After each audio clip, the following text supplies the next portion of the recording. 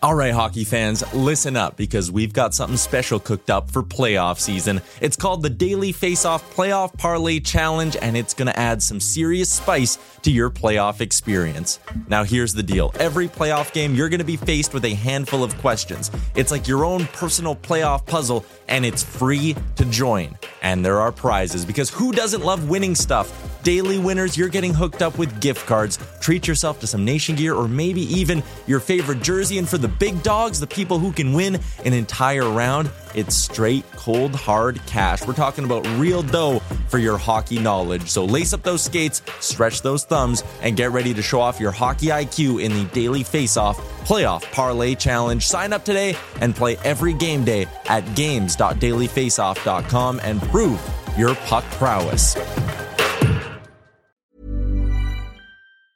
I'm Sandra, and I'm just the professional your small business was looking for. But you didn't hire me because you didn't use LinkedIn Jobs. LinkedIn has professionals you can't find anywhere else, including those who aren't actively looking for a new job, but might be open to the perfect role, like me. In a given month, over 70% of LinkedIn users don't visit other leading job sites. So if you're not looking on LinkedIn, you'll miss out on great candidates like Sandra. Start hiring professionals like a professional. Post your free job on linkedin.com/achieve today.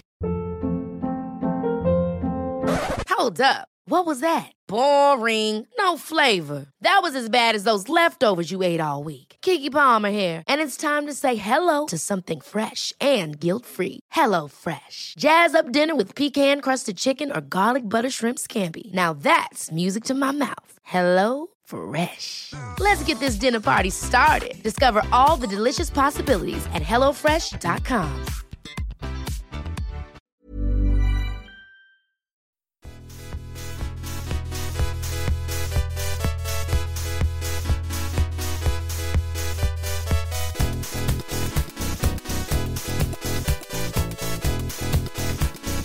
The Daily Face-Off podcast comes courtesy of the Nation Network. Here's your host, Brock Segan, with Dylan D. Berthium and Michael Beebs Bondy.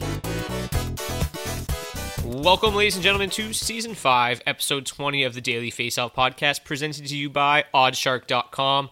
I'm your host, Brock Segan. Today's episode is going to be a little bit different because for the first half, it's going to be just me and you. And in the second half, I will be joined by just Beebs Bondy. Dylan is away this week, so just me and Beebs in the second half. But for the first half, hopefully you don't get too annoyed of my voice because it's just going to be me and you. So let's get right into it. We're going to start by talking about the most trending players in fantasy hockey as of late, last few days, last week or so. Players who have been added the most, what I think about them moving forward, whether or not, if they're still available in your league, whether or not you should also be rushing to the wire to pick these guys up, or just leave them where they are.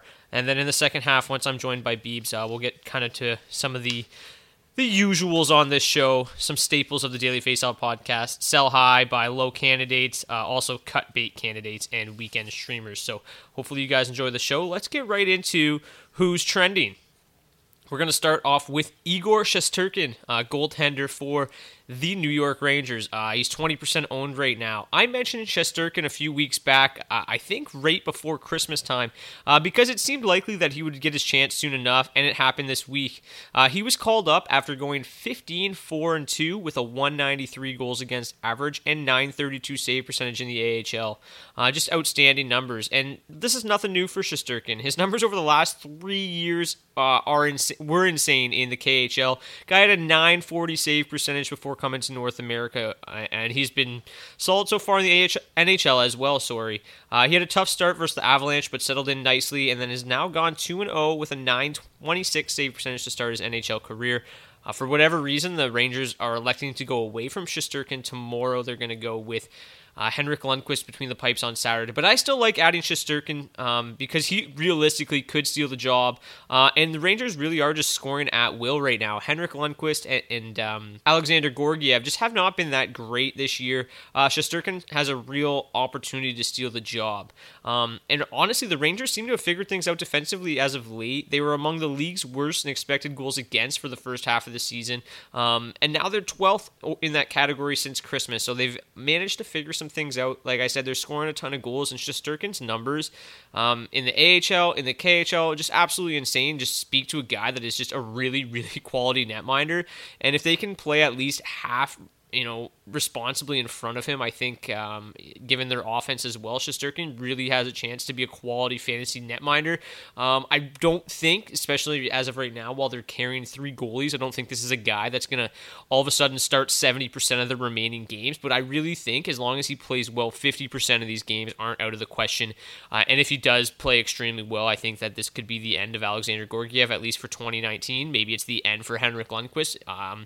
It remains to be seen how this is going to shake out, but right now Shesterkin looks like the best goalie in New York and should be added in all formats, I think, especially in Keeper League formats. I know I rushed to the wire and added him in my one Keeper League and my one Dynasty League literally as soon as he was called up. So Shesterkin is a guy worth picking up, still available in 80% of leagues, and yeah, I mentioned him a few weeks ago. If you were able to get him in Dynasty and Keepers, way to go. But let's move along now to another young netminder, Elvis Merzlikins. I never know how to pronounce his name, but we're going to go with Merzlikins. 35% owned now in Columbus.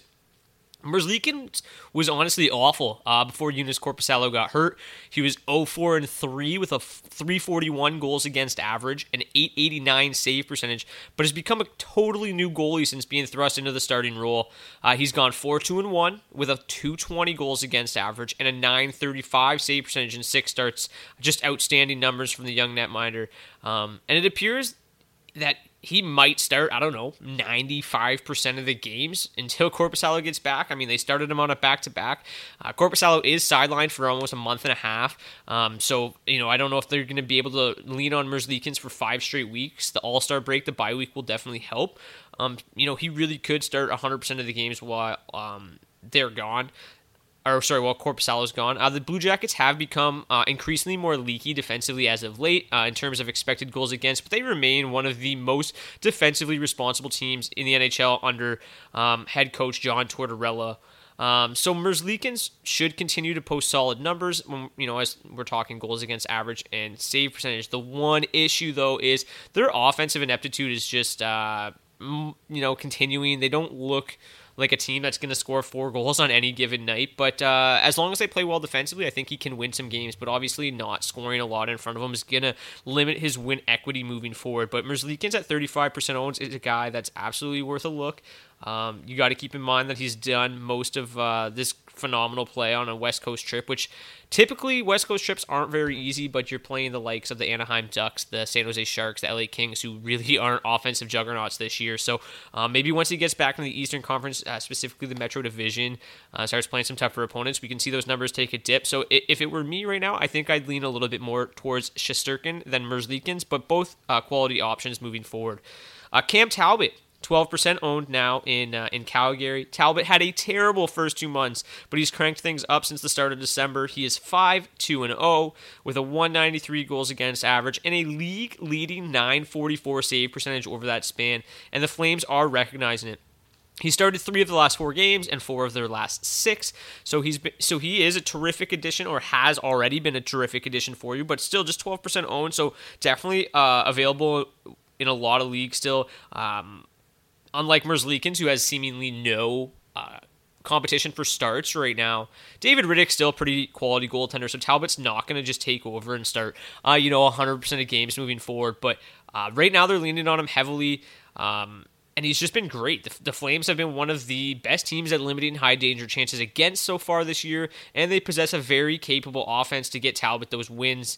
While he's had his struggles at some points in the last couple of years, don't forget, though, that Talbot is a guy who started 73 games and posted a 239 goals against average and 919 save percentage to go along with 7 shutouts with the Edmonton Oilers in 2017. So obviously a capable netminder.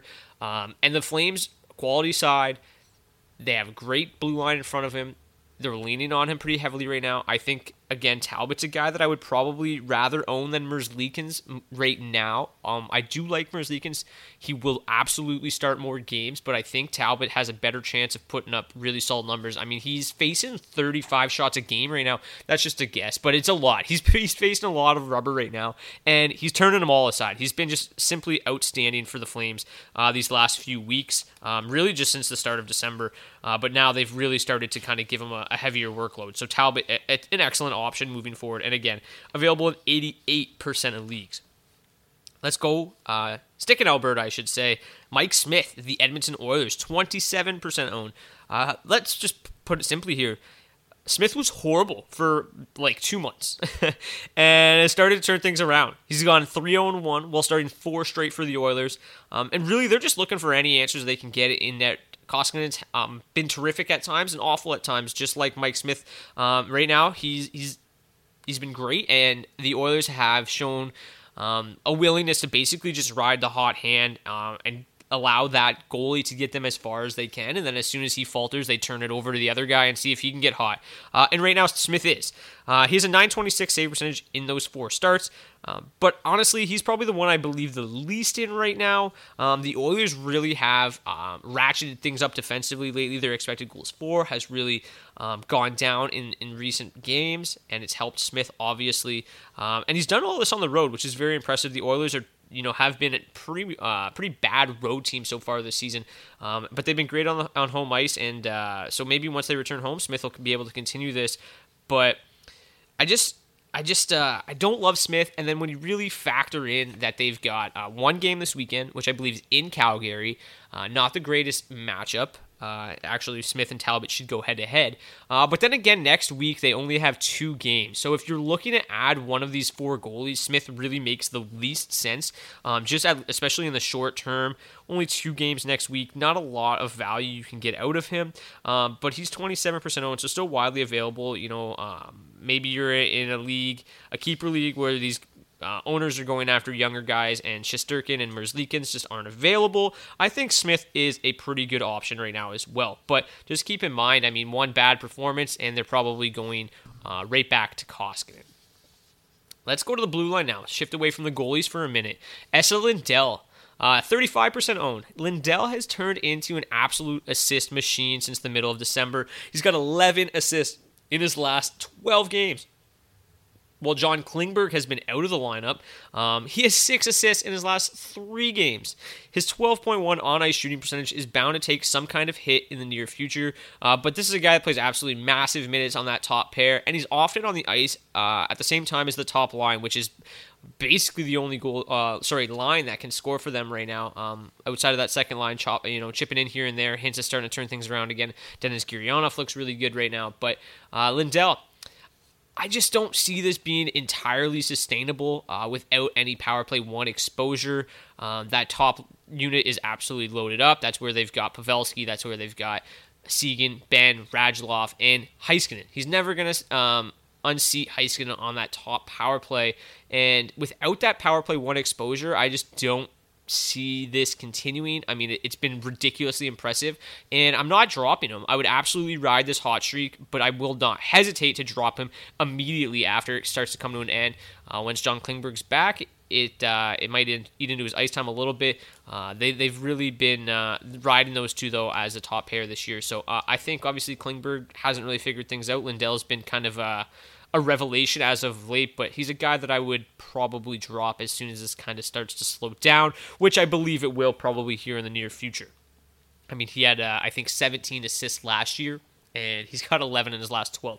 So not really a huge point producer. Terrific defenseman. Absolutely love Esa Lindell. From a real hockey perspective, but fantasy hockey, not so much. But right now, not too bad. And then let's go one more here in a player that's absolutely trending right now is Ilya Kovalchuk. Back up to 22% owned since signing with the Montreal Canadiens. Kovalchuk is interesting because he was so bad in LA, but the Canadiens have leaned heavily on him since signing him. He originally replaced Brendan Gallagher on the first line, had 3 assists in 2 games, which isn't that surprising given how dominant that first line is with Tatar and Deneau. It showed that maybe Gallagher isn't so much the driving force behind that line. It could be a little bit more of Danault and Tatar, and Gallagher is kind of a guy that's just benefited from that. We really expected that line to take a step back without Gallagher. Kovalchuk seemed to fit in there just fine. But then Gallagher returned on Thursday, and Kovalchuk moved to a line with Domi and Nick Suzuki, which... What an electric line. I mean, come on. So much offense there. So there is some potential if he stays on that second line. But then again, Gallagher missed Friday's practice with headaches. He just came back 1 game back from a concussion. So he's going for testing to determine whether or not it's concussion related or if maybe he's coming down with some type of illness. But then if he comes back out of the lineup over the weekend, Kovalchuk will immediately be back on that top line, which makes him even that much better. He's seeing power play exposure as well. It's tough to really say what's power play 1, what's power play 2 in Montreal. They really like the Tatar, Danault, Jeff Petrie unit, but they also lean on the Shea Weber unit, which is the one that Kovalchuk's on quite a bit as well. So kind of PP1A, 1B situation there in Montreal, and Kovalchuk has a piece of that pie. So Kovalchuk is definitely interesting. I'm very surprised to be saying this because he just looked like it was all over, but signed a really, $700,000 cheap contract to stay in the NHL. Wanted to do it, which is surprising when you're talking about Ilya Kovalchuk because he's left for a lot less. But yeah, he's really turned things around here so far in Montreal. And so long as he's playing in that top 6, I think he's got some value. Especially while Gallagher's out, if he goes back to that top line, I absolutely think Kovalchuk should be rostered in standard leagues. I think he can score some goals. So far, 3 assists in 3 games. So I like the potential there. But okay, that is it for trending this week. That's the end of the first half, I guess. I will sit here and I will wait for Beebs to show up, and when he gets here, we will talk about sell highs, buy lows, and cut baits before getting to weekend streamers. So enjoy the Blue Stones. It's only going to seem like a 60-second wait for you, but it'll be much longer for me. I'll see you guys back here in a bit. Baby, be my flame. Softly burning embers through December until June calls your name. Baby, be my conjurer, and I hold you dear. Baby, be the visions in the night and wait till morning light for you to disappear. Baby, be my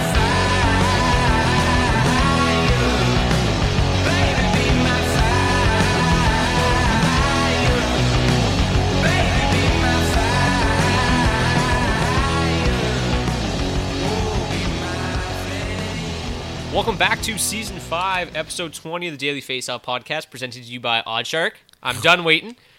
Beebs is here. Yep. How's it going, Beebs? Welcome. How was your day of work? It was all right. I came into Brock just absolutely Steven Glansberging this thing and just doing the thing alone. Hilarious. But, it was good. Every day goes a little bit quicker when I know I'm heading to the booth to go talk about hockey. But it's Friday, and Friday's good. I got an alumni hockey game to play in this weekend. So come on. Absolutely terrified. Feel like I'm going to get destroyed. It's at my old university. So heading up there for the weekend? Yeah, and it's supposed to freezing rain. So yeah. Well, we'll wrap this podcast up and let you fire up there for it. No, I'm actually going tomorrow because I want to sleep in my bed one more night. Just absolutely abusing my king size. Get the body ready for the big game. Exactly. I need everything I can do. I'm terrified. The kids now are so good. Someone's going to Michigan on me, and I'm just going to lose it. Yeah, most likely. Yeah. Just bury them. Alumni game. That's the play. I think. Bury them. Yeah, always bury them. Yeah. All right, let's get right into some buy lows here. We'll let you start since they had to listen to me talk for a lot of Brock for about 20 minutes there in the first half. So we'll go to you. Who's your first buy low candidate right now? First off, how many people do you think just hit the skip 15-second button on their... I would like to hope not many, but probably a few for sure. Totally joking. But my buy low, someone who kind of is the same height as Brock, Johnny Gaudreau out in Calgary. Same height. Having an absolutely terrible season this year for Johnny Gaudreau standards, but not for overall player standards. 12 goals, 36 points, 124 shots on net, but minus 10 so far this season. This is after last year where he ended the year at right where Nathan McKinnon unfortunately did, at 99 points. a lot of people had high expectations thinking Gaudreau would hit triple digits this year, draft him as that type of player, and a lot of those people are getting pissed off with Gaudreau at this point in the year, if not pissed off already. I have people asking me, which is ridiculous, if they should drop him, and this was about 2 weeks ago. I was like, if you're in a 4-team league, no. Hang on to Johnny Gaudreau. He's on pace for his worst season of his career, but as we've seen with almost every player in almost every sport, over time when they have consistent seasons like Johnny Gaudreau, they kind of end up leveraging out, and that's something that I see happening by the end of this year. And his worst season, he's on pace for 64 points right now. His worst was 65, I think? Yeah, I believe. So he's on pace for 64. It's crazy. Which is, I still want that on my roster. This guy only has 12 goals, who is a high-level goal scorer, someone who you could trade for now and probably give away someone you got in the 7th, 8th round for someone who very likely can go on a hot streak and be... He's starting to heat up already. Yeah. He has 13 points in his last 14 games, so he is starting to heat up. Yeah. Just when you fight over those trades and people are looking at like the overall numbers, you can probably get away with something. Maybe some of our sell high candidates later straight up. Yeah, because, absolutely. On an overall, that's what most your average fantasy player is looking at. He's like, oh, how good's this guy been all year? How good? No one's really looking as in depth because, I mean, it's hard unless you really search into the numbers to remember, like, oh, shit, he's been, like, electric lately. Because he hasn't had any huge games. He's just been, like, point here, point there. But 6 goals, 7 assists in his last 14. So heating up, and maybe this is a good sign heading into 2020 that he's going to be able to continue it in a great buy low candidate. And he's still on pace for 221 shots. We talk about it. We like anyone who goes above 200. And 221 actually plays him second in his career in overall shots. He's just a little off on percentage. We see it happen. Guys go down. But this is, like we said, it's someone who can absolutely pop off. And not that I'm ever banking on a pop-off, but even when he's not, again, career worst. That team year, as a 64. whole is still trying to figure it out and starting to get going finally. And I think they're going to, and I think when they do, it's going to be scary. They're a lot better than they've been playing, at least offensively. Their top 6 is struggling, but yeah, they finally put Monahan and Gaudreau back together. They connected for a goal last night. So they've been tinkering with those lines. I think a lot of people were definitely getting fed up when Gaudreau was playing with like Derek Ryan and Milan Lucic. Ridiculous. But they've kind of figured it out that these guys need to be back together. And so far so good. And hopefully that continues moving forward. One of my buy low candidates is Tyler Seguin. Great last name on the kid. Yeah. He's been pretty underwhelming this year as well. He has just 11 goals in 44 games. He was top 10 in the NHL in goals in the previous 2 years combined. So just to see him with 11 and 44 is ridiculous. But there should be a bigger second half coming. The Stars the Stars are among the best teams in the NHL since the start of November. And Seguin is 8th in the NHL in shots, but tied for 108th in goals over that stretch. So, as you can see, there should be some positive regression coming in his shooting percentage. Looking at his numbers, he should have around 135 shots for the rest of the season and score about 15 goals. And you could make an argument that that's probably his floor because even though the shot volume is still elite right now, it's actually about half a shot lower than it has been for the last 2 seasons. So should we see his shot volume creep back up around 4 shots per game, which it was over the last 2 years, you could end up seeing him score 20 from here on out. The Stars are just a quality side. They do play a little bit more defensively, which I think is speaks to some of the goal-scoring issues. But there's guys out there with a lot more than 11 goals that are going to score less goals in the second half than Tyler Seguin, and I think he's a really good buy low candidate right now. Since Rick Bowness has been hired, he has had Ben, Seguin, Radulov together almost exclusively, and that's what we like to see. Yeah. We got fed up with Jim Montgomery and all the fucking line changes he'd like to make, and now Bowness is kind of keeping them together, and that's what we like to see. Hopefully they can continue to play well, so I like Tyler Seguin. Another guy who drafted extremely early, people might be extremely pissed at. Yes, which absolutely. It's a nice trend for those people who could keep their emotions together. Another guy I'm going for here is someone who also probably would have went second, maybe third round. It's Phil Kessel. He's currently having we'll just say it, a horrible year out in Arizona right now. 9 goals, 18 assists for 27 points. He's a minus 18. But much like our boy Johnny Gaudreau, 104 shots on goal. But even for Phil, that's on pace to be a career low as well. Kessel hasn't scored less than 23 goals in any of the last 10 complete seasons because we got to cut out that crappy lockout season because it kills all our stats. Yeah, it's terrible. But either way, he was on pace to just destroy 23 goals that year regardless. So this may be a first. He's a career 11% shooter, and he's only shooting 8% right now. That's absolutely off for Phil. why I love him is because we all know that what he's capable of, and we've all seen it year after year. He's the model of consistency as much as there is the jokes about Phil, his off-season habits or what he does. He does perform year in and year out, and much like Gaudreau, I think it's someone who is going to come around in the second half. We've seen him start to click since Taylor Hall's been traded there. Again, Taylor Hall is a huge addition, and just adding a superstar around another superstar. Phil can do it on his own, but he needs a little bit of extra help out there. He has 6 points in his last 5 games, so I kind of say go after him before he continues to heat up here. Overall, just not much more to say about Kessel. We talk about him. I talk about him every year when the season starts. I rate him extremely high because of just we've seen him in the last 10 years lead in the top 10 in goals. We've seen him in top, I believe, 8 in points over the last 10 years. That's huge. That's elite production. Phil's not a 27 over 44 game producer.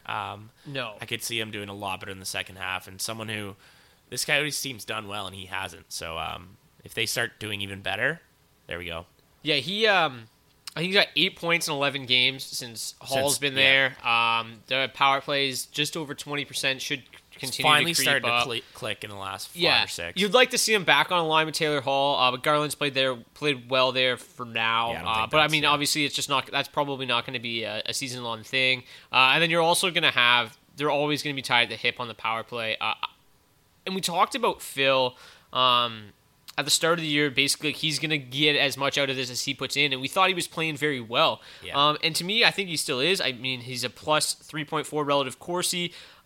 He has just a 7.9 on a shooting percentage, and then, like you said, 8.7 shooting percentage. All career lows for him, or both career lows. And there's got to be better days ahead. It's a guy too where like a lot of people are at the point where they're willing to drop him in league. So if you can get trade him for literally nothing. Yeah, I would much rather have right winger, which we talked about, terrible position.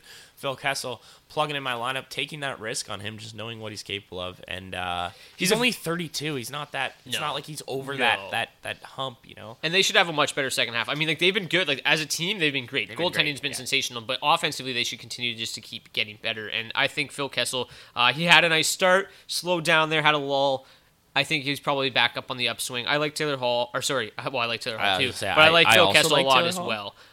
Moving forward, I think especially like some of these guys, like obviously Tyler Seguin, Johnny Gaudreau, you're gonna have to change some fairly big name players, or at least players that are playing well. Where Phil, I think you can get for a lot less at this point. And I said 44. It's 46 games actually that he has this 27 points, and that's Phil's numbers are. This is a horrendous year by Phil standards. A guy horrendous first half, maybe second half will be better. Yeah, there we go. It's a guy who's averaged 87 points across the last 2 years. Yeah. So that's not something to scoff at. There's something there. He hasn't lost it. Trade for Phil. Speaking of somebody that you probably don't have to give a lot up for, Oliver Bjorkstrand, our boy, is a good buy low for me right now. This one's a little bit off the radar and different because he's hurt right now. However, like I mentioned last week, the Blue Jackets are better than people expected. Their goals for, though, has absolutely fallen off a cliff as soon as Bjorkstrand got hurt. Like, literally, Sean Tierney at Charting Hockey does a tremendous job on Twitter. Thanks, Sean. And he literally, he posted something yesterday, and it was expected goals for, and it's like a rolling timeline, and it was going up. Bjorkstrand got hurt, and it literally looked like a fucking roller coaster drop. Like, it was incredible how far their expected goals fell off a cliff. Who would have thought your leading shot producer would? Yeah, who knew, eh? Yeah. He's a clear driver of offense on that team, and it's a terrific compliment to Zach Rowinski, who I just have to shout out, who's been an absolute fucking what a heater. monster. Just so goddamn good. Yep. Seth Jones and Pierre-Luc Dubois. He'll probably miss about 2 more weeks, but that's nothing if you get him for extremely cheap and have his shot volume for the playoffs. Since the start of November, he's averaging a whopping 3.9 shots per game, suggesting he could still score 12 to 15 goals once he returns to the lineup later this month.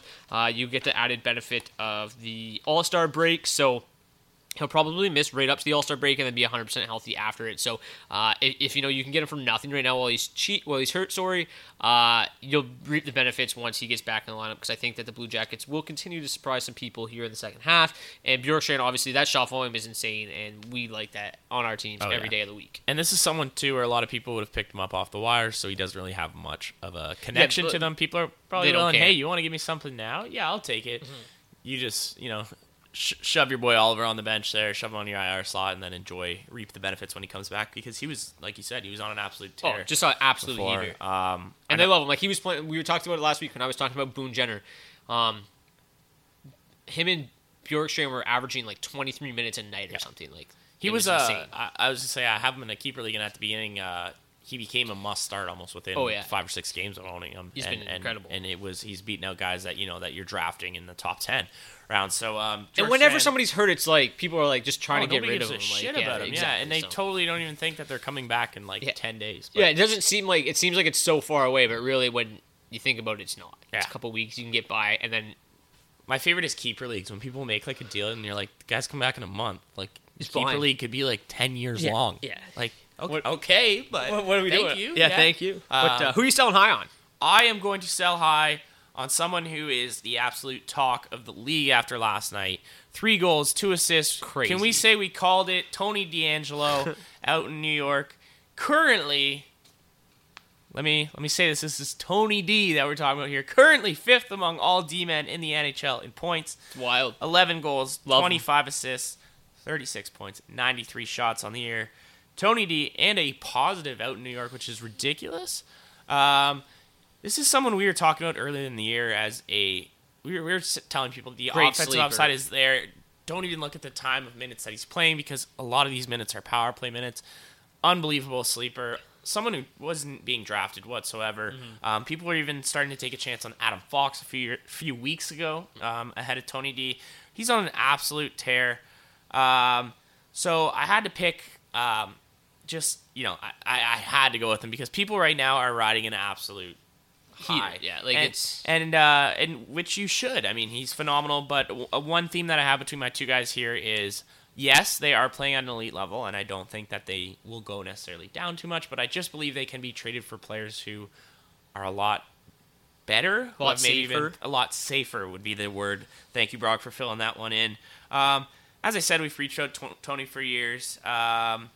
We were mad every single time they benched him last year. Absolutely, and it made no sense. He was getting sat. He would get called up, get 5 points in 7 games, and then they just sit him. They'd healthy scratch him. We're sitting there like, what the hell? Currently playing like a D-man 1, as I mentioned, 5th in the league in points. But if you can trade him for anyone who literally applies for a D1, just like some of the names. Sorry to cut you Yeah, off. Some of the absolutely. names This he's is what I ahead of want. in points right now: Eric Carlson, Shea Weber, Brent Burns, Torrey Krug, Zach Rowensky. Both of those guys had injuries. Chris Letang also injured, but Ryan Ellis also injured right now. But all more points than all those guys right now. yeah, and these are all people that I would honestly rather have for the rest of the year. I mean, Same not here. Ellis, because his melon might be a little little squishy. for the next little bit. But my main example that I had was if you can offer him up, even with a little side piece for Eric Carlson, someone like that, I'd feel a lot better. Yes, Tony D is playing phenomenal, but Tony D is not a 5th in the league scoring. No, and I mean, obviously defenseman. boosted up a little bit by going from 31 points to 36 Yeah. last night. Also, but 11 goals on 93 shots. That's from a D-man. It's not likely. 11.8 shooting percentage, which Yeah. is, I think, got to be highest among defensemen in the league right now. Yeah. Zach Rowensky's shooting a little bit higher, actually. That's the only guy higher than him right now at 14.3%, but Not he's got 15 surprised. goals. Yeah. And he's just been on an absolute... Everything he touches is hot fire. I've been just playing him in DraftKings every night. It's just like, oh, another... Like, he scored a hat trick the other day, and I was like, are you fucking it kidding was me? ridiculous. Like, Why are thank you, Zach. D-man scoring hat tricks is unreal. Also, 2 in a week, it's wild. the funniest thing about Tony D putting up this ridiculous night was just David Pastrnak was doing the exact same, not the exact same thing, but he had a nice hattie out with Boston, and just no one said a thing Yeah. because we just see it. Well, it's every his third freaking of the day. year, I think. Third or fourth of the year. Ridiculous. It's insane. Um, he's got like 30... What's he got? 38 goals in 45 games or something? It's fucking... it's ridiculous. You love to see it. Fantasy God.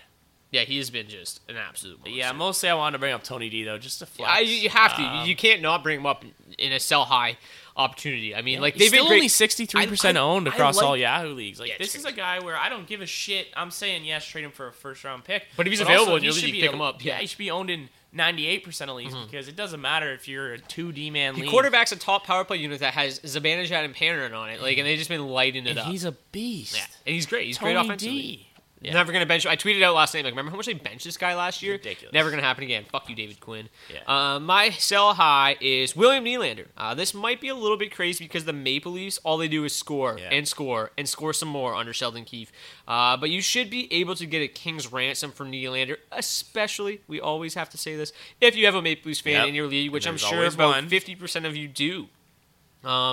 He has 38 points in 45 games, which is very good. But those numbers have been juiced a little bit by a ridiculous 2-week heater where he had 15 points in 8 games, 8 of which were goals on just 22 shots. If you're counting at home, that is a 36.4 shooting percentage. Obviously, you can do that over a short amount of time, a short sample size, but it's not going to continue. He's been held pointless after that, his last 3 games, like I just said. But he's still playing with John Tavares, which makes him a very appealing target for other owners. His shot volume, though, is lacking. So I think you can definitely trade him for someone who has a more established goal scorer and who has a more appealing shot volume. I like him, obviously. I think he's great playing with John Tavares. He's great on the top power play unit, but there's red flags all over with him. There's just not enough shots. The on-ice shooting percentage is too high. I think, obviously, he's going to continue to produce points. I just don't think that he's going to score nearly as many goals as he has in the last couple weeks. He's on an absolute tear. It's another case of if you can get someone who's safer at this point. Yeah, and I think people are going to want to be getting a piece of that Leafs offense because all they have been doing is scoring goals. Oh, yeah. But You're salivating if you have anything there. Like, I think that you could probably offer Willie for, like, Tyler Seguin right now, and in some respects, people would accept that. Oh, yeah. A lot of I would much rather have especially a Leafs fan. Yeah, and I'd much rather have Tyler Seguin moving forward. I don't think I'm crazy in saying that. Obviously, that's not a really outlandish take, but I think that there's leagues and owners that own Tyler Seguin that would probably accept Willie for Tyler right now. Yeah. And to me, that's a swap I would take. But who's your second sell high? Kind of falls in the same line as Tony D. Also falls in the same line as Brian Rust, but I don't want to talk about Brian Rust. I want to talk about Alex Killorn. I just want to say one thing about Brian Rust. Ridiculous. So I went on to build my DraftKings lineup tonight. I never in my life thought I would see the day where I don't even care how many games are, the most expensive winger on the slate, Brian fucking Rust. Good for you, Rust. $7,000 on DraftKings tonight. The most expensive winger on the slate. I was dying laughing. I'm like, oh my god. And like, I love him. I've played him a ton when he was like cheaper. I just don't know how you, like, as good as he's been, I don't know how I could ever pay $7,000 for Brian Rust. Just made me laugh. You know that meme of that guy flickering his eyes? I'm just doing that right now, like, ridiculously, because it's crazy. He's been incredible though. He's been on a tear, and yeah, he's a sell high. That's all I'm saying about Brian Rust, but he's also not because he's just on a tear. So I don't even know. That's why I'm not touching that one. I don't touch Rust. But I do touch Alex Killorn. Ridiculously good season. A lot of people aren't really cluing into it. We called him as a pickup like a month ago, and he's done right now. Since. Right now he's a must-own. He's a must-play, must-start. 18 goals, 19 assists, 37 points in 41 games with the Tampa Bay Lightning. And that's 18 goals on only 93 shots. Also the theme here, both guys I chose had 93 shots. I'm born in 1993. It all comes around, Brock. Full circle. Here we are. Anyways, Alex Killorn also a plus 11, so just bumping people up across the board in all stats. 3 game-winning goals.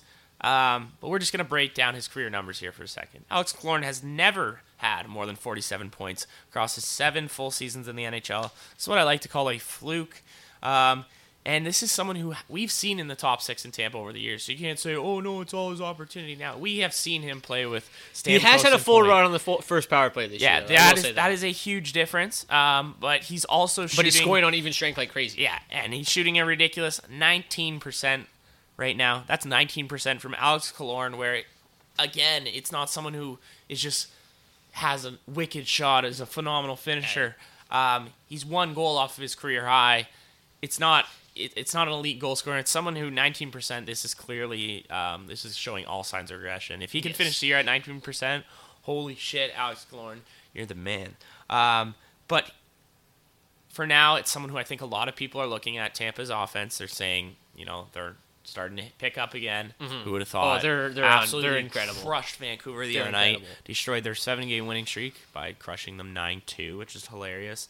He's on pace for 74 points right now, and that was with, as I mentioned, them already struggling early on. So if you can trade for anyone any top forward for Alex Killorn. I love the idea. Yes. He is in a phenomenal situation. Don't get me wrong. What I think Alex Killorn is right now is like the most tremendous like trade sweetener. Oh, yeah. Because like you won't like care that much to lose him because you have nothing invested in him. He was picked up off the waiver That's wire. a huge sweetener. And you've gotten everything you can out of him. And if you're trying to make a trade and you just need a little bit more to push you over the edge to absolutely get that deal, Killorn is the greatest trade sweetener right now because he's getting to the point where people Two players. There's only 2 players in the NHL that have more goals than Alex Killorn since December 1st. It's ridiculous. Do you know who they are? One would be Pasternak, obviously. He's got more goals than Pasternak since Wow. December 1st. One more goal. Austin Matthews is leading the NHL with Should've 15 guessed it. since December 1st, and Mark Scheifele with 13. And then he's tied with Kyle Connor, Artemi Panarin, Noel Acciari. Ridiculous. Noel Acciari, someone who I also didn't want to touch. He's only 26% owned. People are just like, I don't like. It's never going to continue. It has, but he's getting 12 minutes of ice a game, and he's just I don't even get it. He's We're not shooting 36.4% since the start of December. But it's crazy. Yeah, gonna Killorn's stop. the ultimate sweetener right now. He really is. Like, I mean, all these other guys. I think another guy that you could include in that conversation is Anthony Duclair. We've been all over Anthony Duclair all year. I hope that a lot of you guys added him and kept him. But he's also still a sell high. The one real issue with any Senators player is on home ice, they're fucking great. They score like crazy, and then they go on the road, and The they're barn's like not even they're the rocking it. worst. Yeah. They're just the worst. But But you'd think like it's not even like they have a huge fan base going no, crazy it's just over there. they talked to DJ Smith about it, and he's just like with such a young team. I think there's just kind of like this comfortability factor of them playing at home. You know, getting a good night's sleep in your own bed or whatever. Just like you said before, it makes a difference. And I get it, man. He's just like I don't Same know what level. I don't know what it is. He's like I think they're just more comfortable here on home ice. But Alex Killorn. Obviously a guy that we've talked about a lot this year, a guy that we liked as an addition. We obviously like anybody on that top power play unit, but just the ultimate sweet and low right now for any trade. A guy that I'm trading as well, I think you talked about him a couple weeks ago in kind of a similar vein, is David Perron. Perron is in a very similar situation as William Nylander, who I just mentioned. He's played absolutely terrifically this season, but the numbers just aren't in his favor for this to continue in the second half. If you were to extrapolate his shot volume from his first 45 games over the next 37 games, he'll shoot just 88 more times this year, and that should lead to about 11 goals, which is fine. That will give him his first career 30-goal season. Good for you, David Perron. But I think you could trade him for a player like, let's say, a Philip Forsberg. Who has underachieved this year. People are getting tired of Philip Forsberg a bit.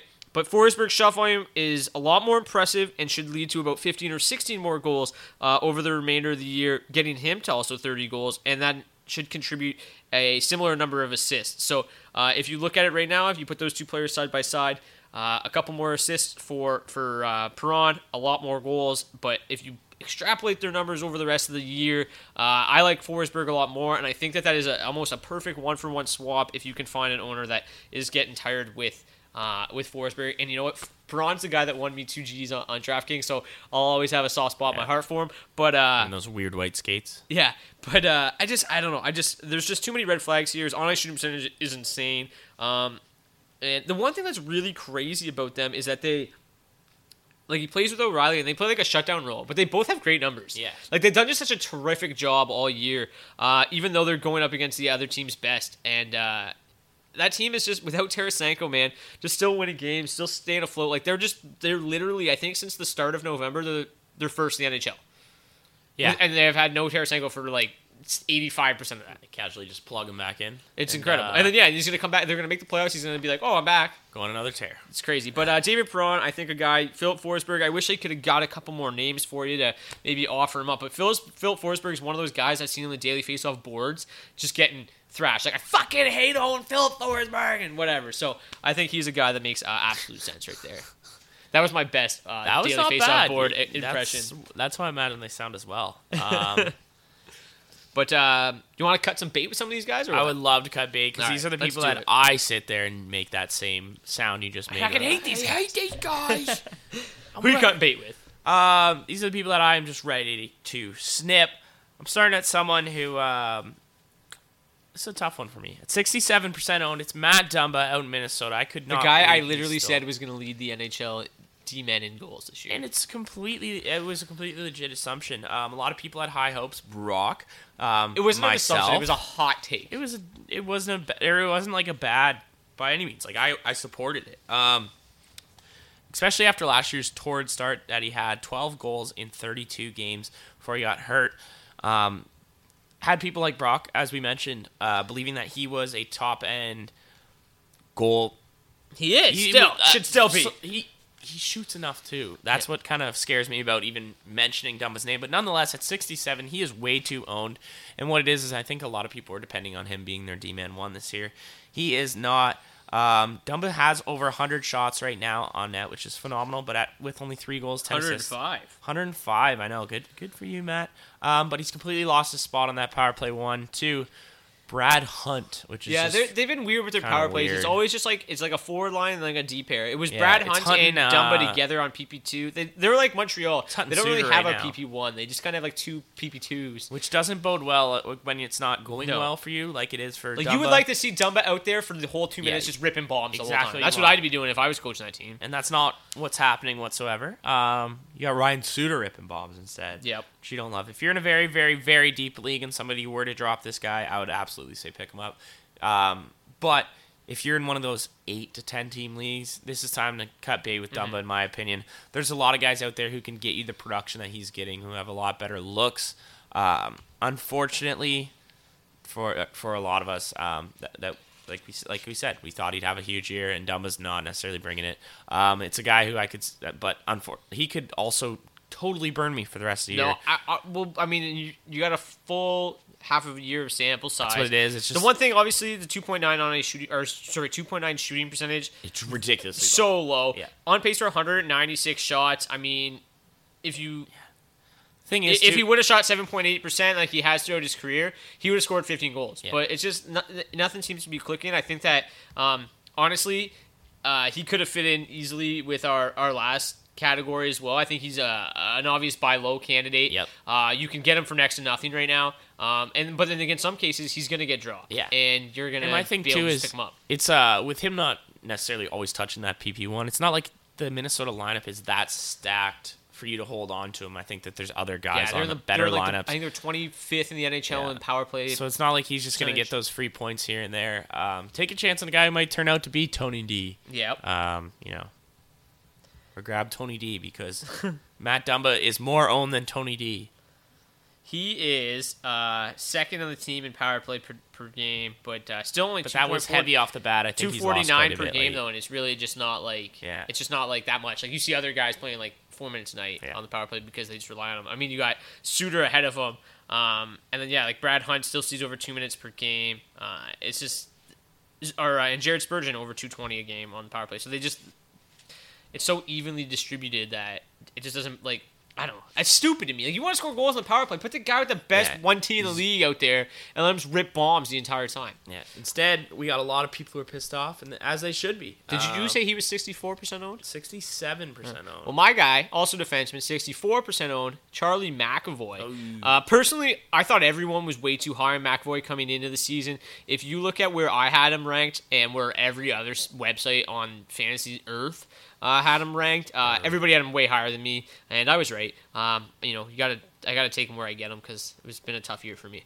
I think he's a terrific player, but doesn't really contribute much offensively, at least not yet. He has less goals than Pekka Rinne now. Ridiculous. Can't believe that. I was so happy for Becca. That was incredible. I love so cool. Though. I love when that happens. And just 57 shots, which is underwhelming considering the guy plays over 23 minutes per game.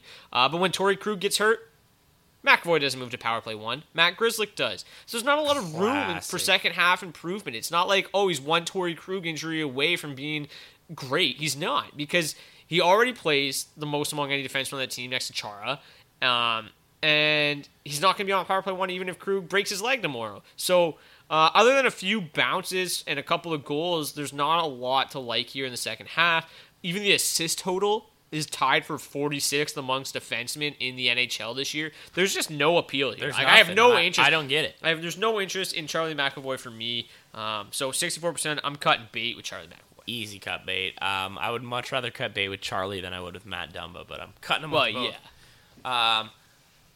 The next one, extremely easy, and I just had to make this point because someone dropped him in one of my leagues this week, and I was like, this guy's having that bad a year. But at 37% owned in all Yahoo leagues, Ryan Johansson out in Nashville. Just can't score goals. Well, no wonder he can't score goals. He's 43 games played. Brock, how many shots do you think he has on that?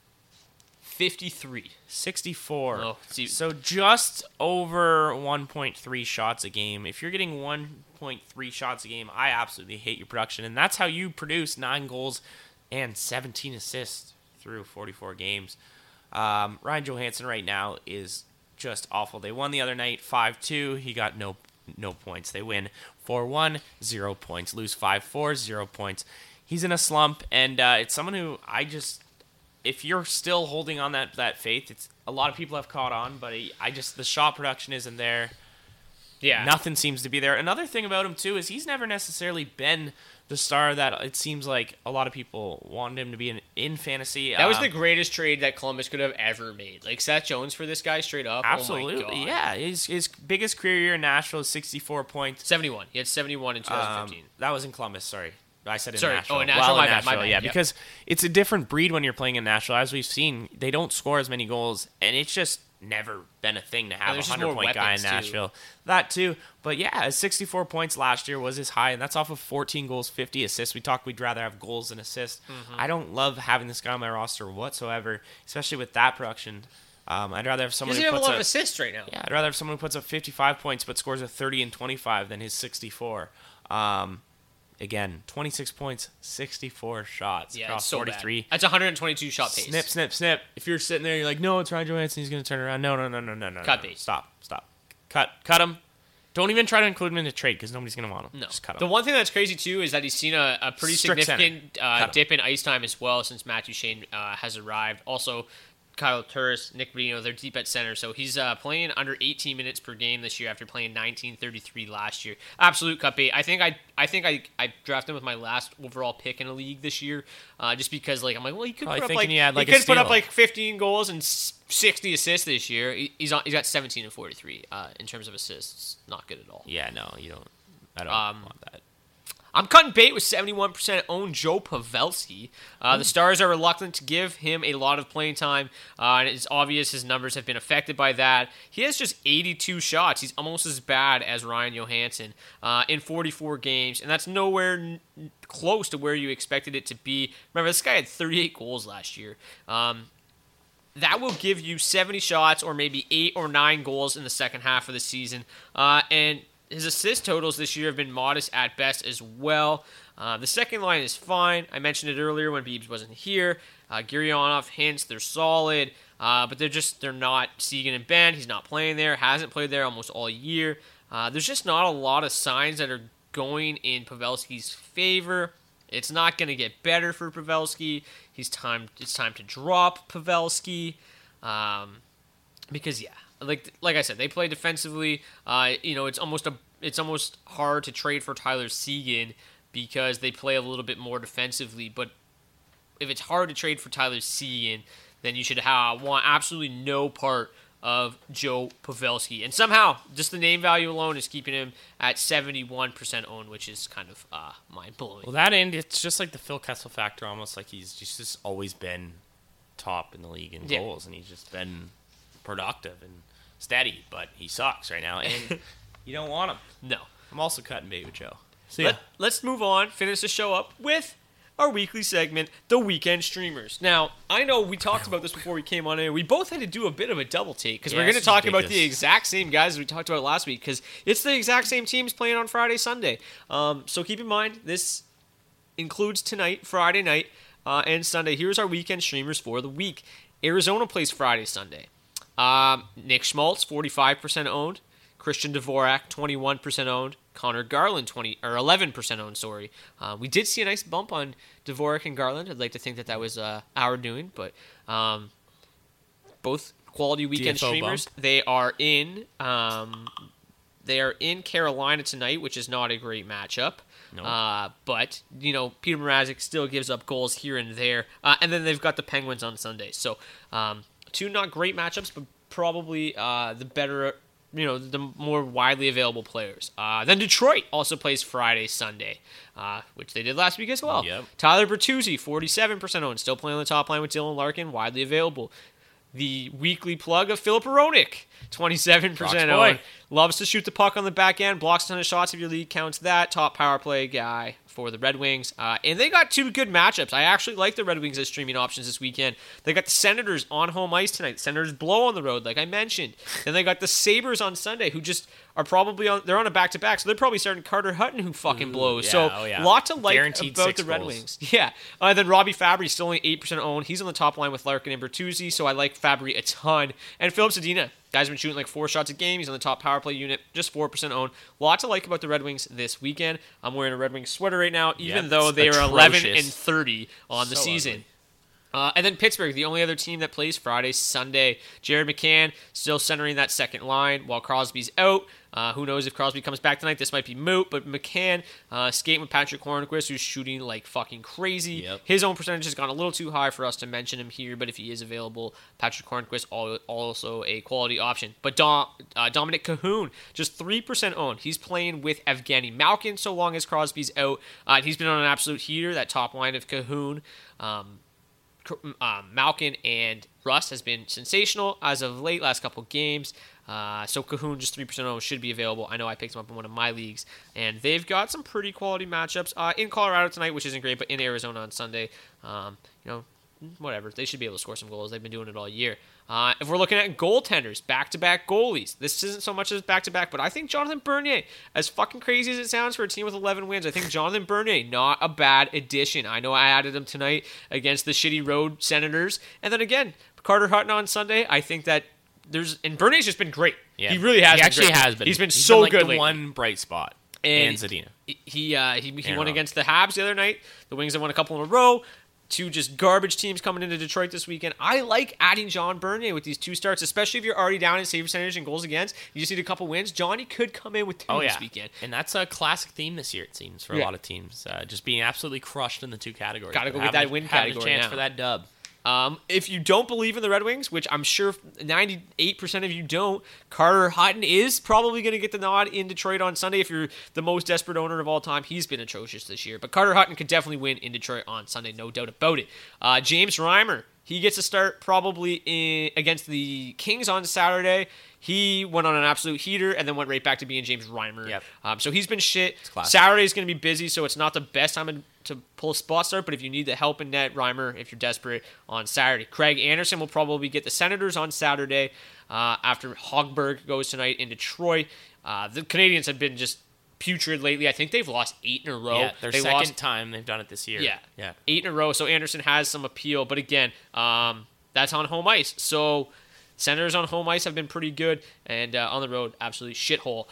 Curtis McElhinney in New Jersey on Sunday. Absolutely love this one. The fucking Lightning are gods. He's probably the best back-to-back option of the weekend. The Lightning are on absolute fucking fire. Yep. The Devils still suck ass. They're terrible. So I like Curtis McElhinney on Sunday. And then the last one, Thatcher Demko. He'll probably get 1 start this weekend, whether it's Saturday in Buffalo or Sunday in Minnesota. I think that he struggled in Florida on Thursday, so it'll probably be Markstrom Saturday, Demko Sunday. The Wild have surprised some people, but still Demko's a half-decent option if you're desperate on Sunday evening. Yeah, it's a big option. Yeah, I mean, Yeah, I think Johnny Burns is going... I hope next week 3-0 we this get new teams that have the perfect back-to-back. But Brock, I'm not completely sure. Is Ottawa good on the road or not? No, they're so bad on the road. Yeah, I think they've lost 10 of their last 11 on the road. Like 10 of 11. Like the Red Wings haven't even done that. Actually, I think they lost like 11 in a row. The Jets play Friday, Sunday next week, so that's new. The Penguins again, though. Yep. We'll be back to mentioning Dominic Cahoon. And the Hurricanes. So only 3 teams next week, too. But different teams. We get to talk about different weekend streamers. But that was Season 5, Episode 20 of the Daily Faceoff Podcast. I hope you weren't too annoyed by my voice alone in the first half. Beebs, thank you so much for joining me in the second half and saving all of our listeners' ears. Rolled in with a huge bellyache. So, and it was that's a bit no, off. Yeah, no, that's no good. Been running around this whole podcast just sneaking off on Brock. Jesus. Yeah, I know. I was talking about Joe Pavelski for so long, waiting for you to return. I'm like, how much more can I talk about Joe? But okay. Just to give you guys a quick heads up before we go, next week we're going to have a regularly scheduled show. Are we ever? And then the weekend after is the All-Star break, so we'll probably do a bit of a fun show like we always do. We do our fantasy draft. I'm going to try to put together some type of contest so our listeners can compete. We'll do a fantasy box contest and try to get something going on for the All-Star game, because like it's the only way to make the All-Star game Who was the one guy the one year who would always take us on and everything, and he would just kick our ass? I don't know. He had Mario Lemieux or some Penguins guy in his picture. He always miss you. Beersy or Beersby. I don't know, something like that. But anyways, I hope you guys enjoyed season 5, episode 20. We will see you guys back here next week. Yeah, we will. Miss you, Beersby. Whatever. And for Dylan D. Berthew, peace.